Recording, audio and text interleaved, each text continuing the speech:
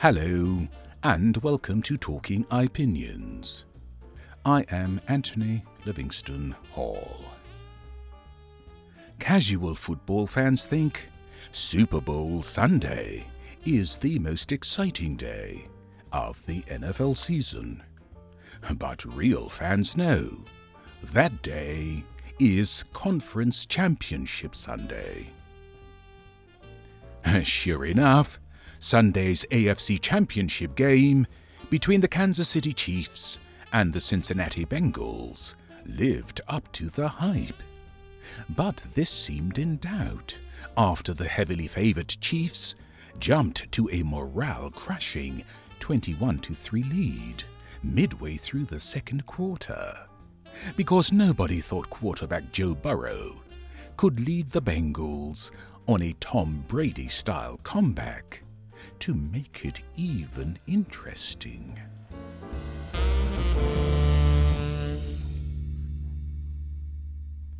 But then a funny thing happened on the way to halftime.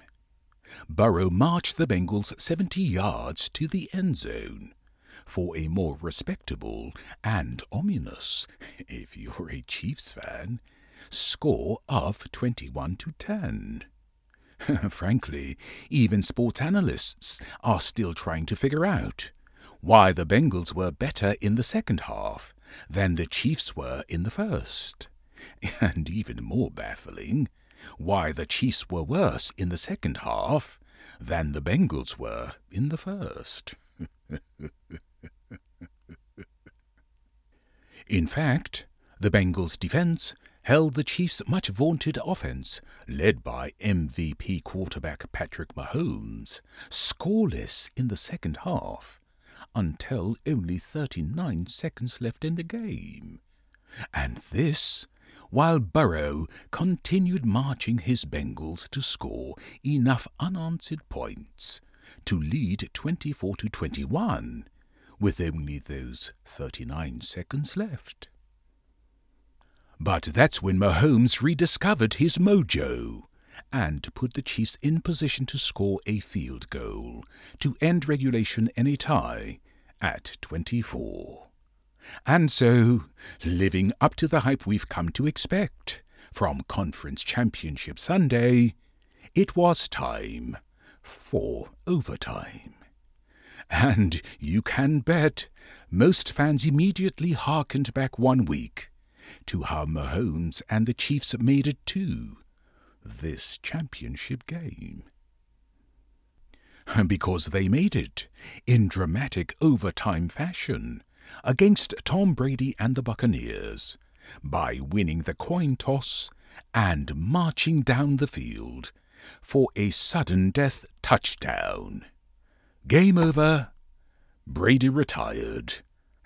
As it turned out, literally.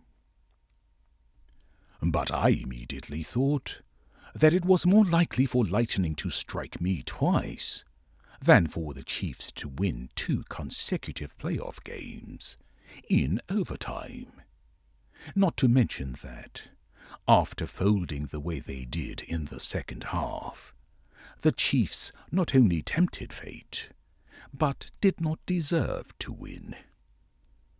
Of course, after they won the coin toss for this overtime too, their fans could have been forgiven great expectations that they were about to see history play out again in their favor. Except that the great Mahomes promptly threw an interception, forfeiting the chance for the Chiefs to even score a field goal, let alone another sudden death touchdown. That gave Burrow the chance Mahomes famously denied Brady the week before, and Burrow wasted no time exploiting it. He promptly marched the Bengals into field goal position for kicker Evan McPherson to punch their ticket to the Super Bowl. Final score, Bengals 27, Chiefs 24. Much had been made about Patrick Mahomes being the heir apparent to Tom Brady. but many commentators began hailing Joe Burrow as such, based solely on this one game. Granted, Burrow looked more Brady-esque, not only by bringing the Bengals back from their deficit, but also by standing in the pocket to do so. But the strength, speed, and agility of defensive players these days means a performance like that will be the exception rather than the rule for quarterbacks. This is why I think Mahomes' combination of throwing ability, backfield mobility, and mental acuity make him far more likely to win more Super Bowls than any of this new generation of NFL quarterbacks.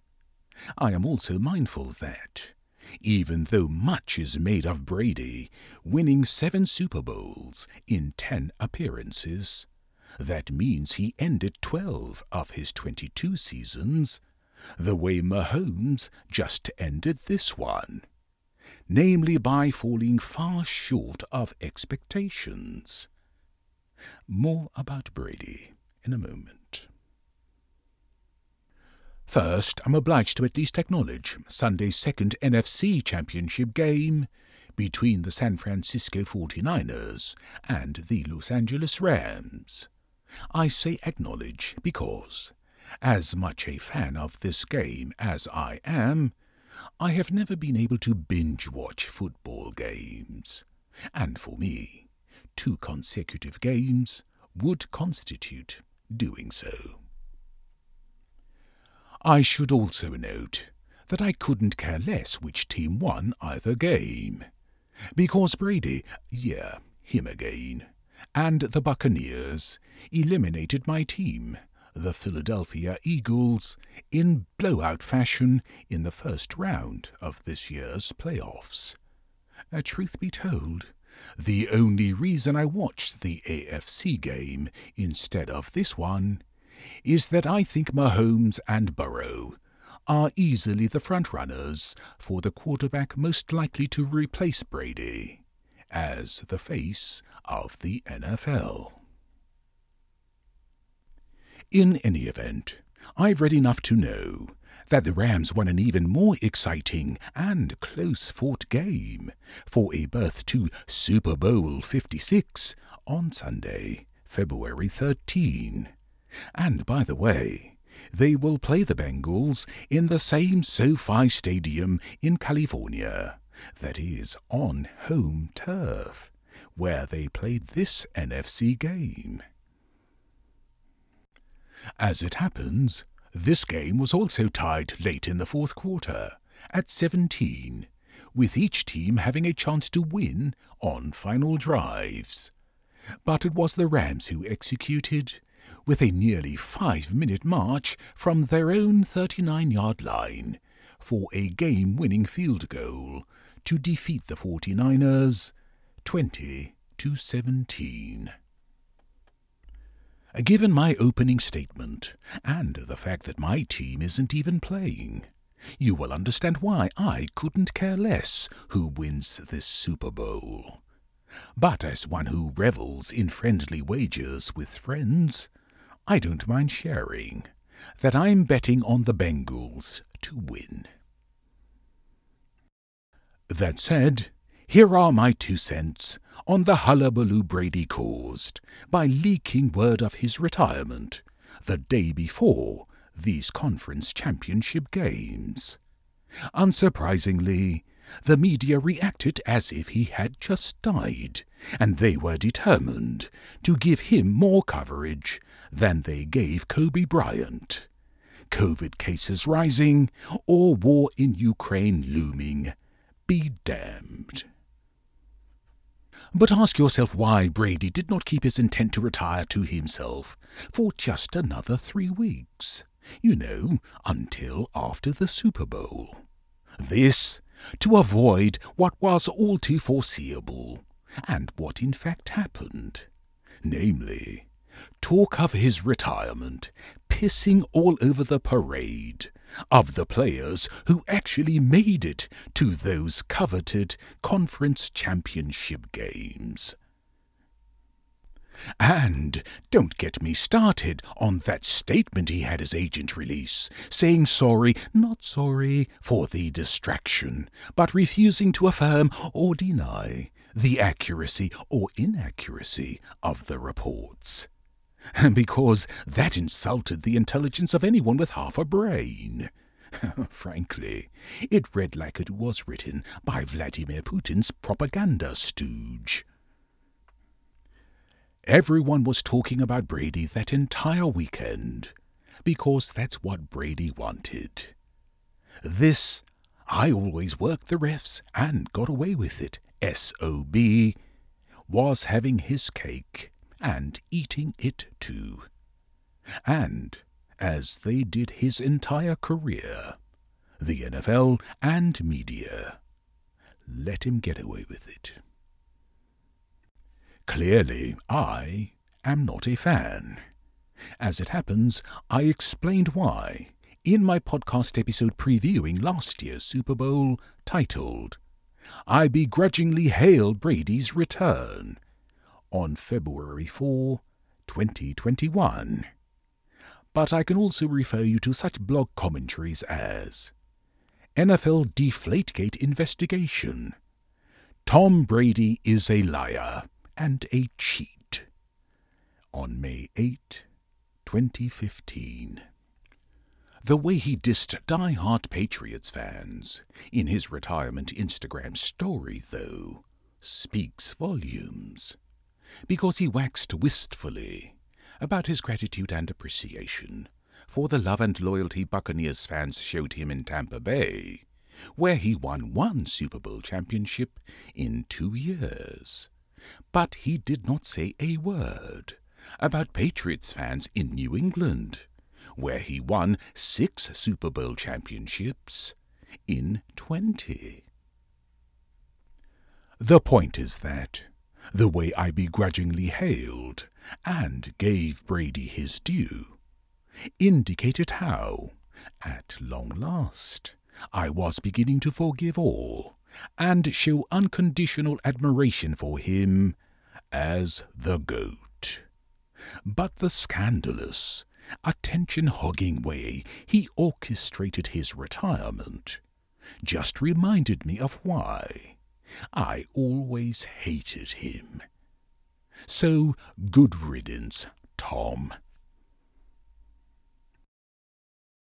As the title to this episode indicates, I feel obliged to save a little hate for Brady's comrade in professional conceit and self-righteousness, Green Bay Packers quarterback Aaron Rodgers. He is arguably the most gifted quarterback among Brady's contemporaries. Rodgers just does not have the Super Bowl rings to show for it. He has 1. Brady has 7. As it happens, the way this season played out might explain why. Most notably, it began with Rodgers playing Hamlet with the Packers organization all summer, about whether or not he would even return to Green Bay. But then he tested positive for COVID in early November, and all hell broke loose. Because that compelled probing questions about his vaccine status, which revealed that he had lied at a press conference way back in August when he said he was vaccinated. It turned out he was not only unvaccinated, but held anti-vaxxer views that would make even that infamous QAnon shaman cringe. But Rodgers could be forgiven for thinking, if winning a championship helped fans forget that Kobe Bryant lied about raping a woman, winning one would surely help them forget that he lied about getting vaccinated. Except that his season soon ended in humiliating fashion, which most fans regarded as payback for lying about his vaccination status. I duly commented in, How do you spell karma? I spell it Rodgers. On January 25. What's more, the karma in this case also pertained to the way Rodgers taunted Bears fans during Green Bay's win at Chicago on October 17.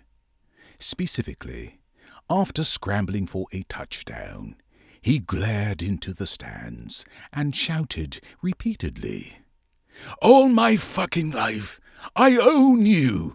I still own you!" I know. What sportsmanship, right? Well, what could be more karmic than Packers fans taunting him as he left his own stadium by shouting at him, "The 49ers still own you, Aaron"? Because this year's season-ending loss to the 49ers on January 22 was the fourth time the 49ers had knocked a Rodgers-led Packers team out of the playoffs.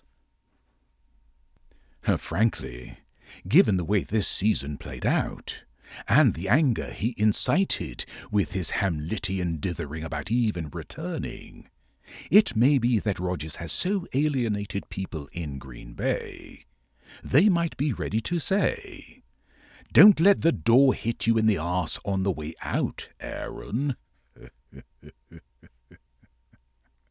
In any event, nothing would mark a more fitting passing of the old guard, quite like this best playoff season in NFL history, seeing Brady eliminated to then retire as the GOAT, and Rodgers eliminated to then ponder his fate as a GOAT.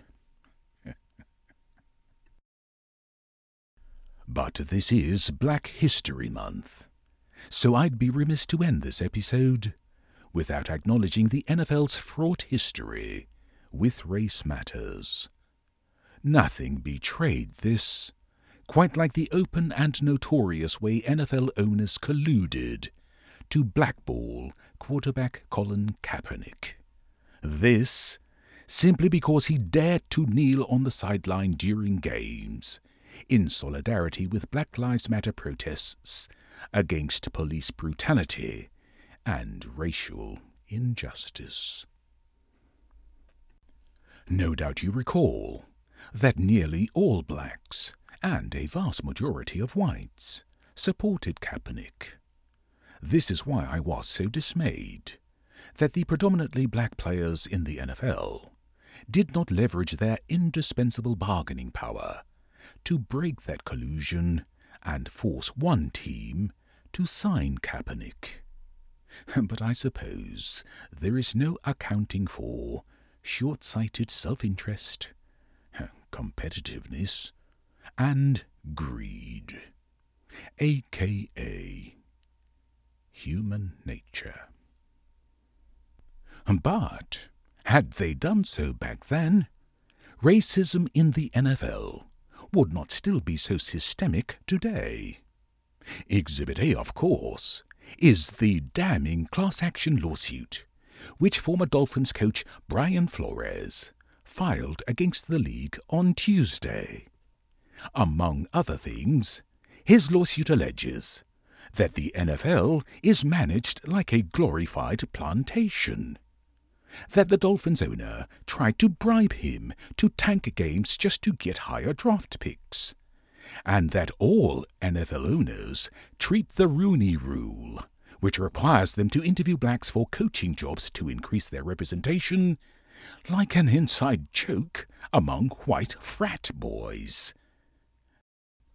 In fact, there were 3 black coaches in the NFL when it implemented that rule in 2003.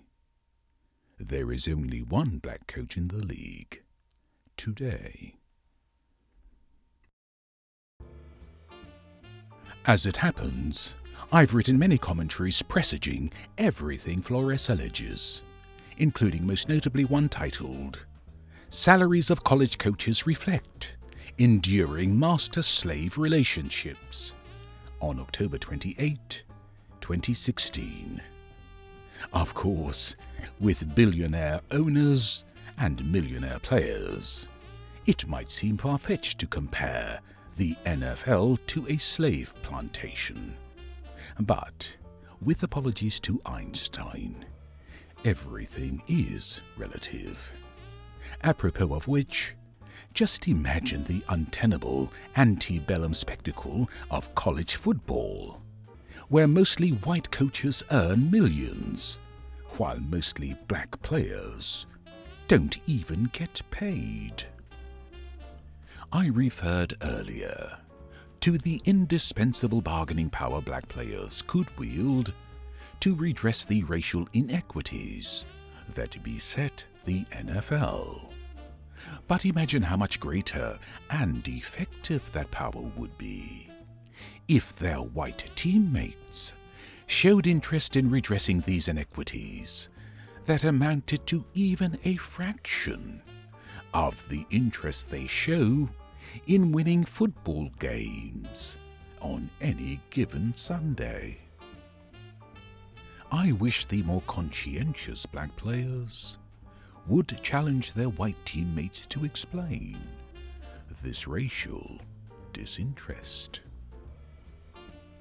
Ultimately, though, this lawsuit merely shows NFL owners giving free rein to racial prejudices that are now rearing their ugly heads all across Jim Crow 2.0 America.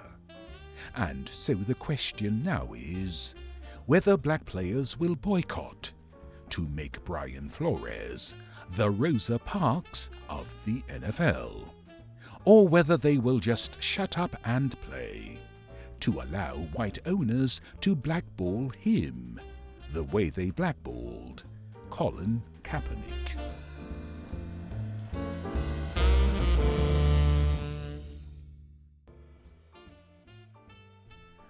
That's it. Please subscribe wherever you get your podcasts and follow me on Facebook and Instagram. If you'd like to contact me, I invite you to email anthonyhall279@gmail.com or use the contact feature on my blog at www.ipjn.com.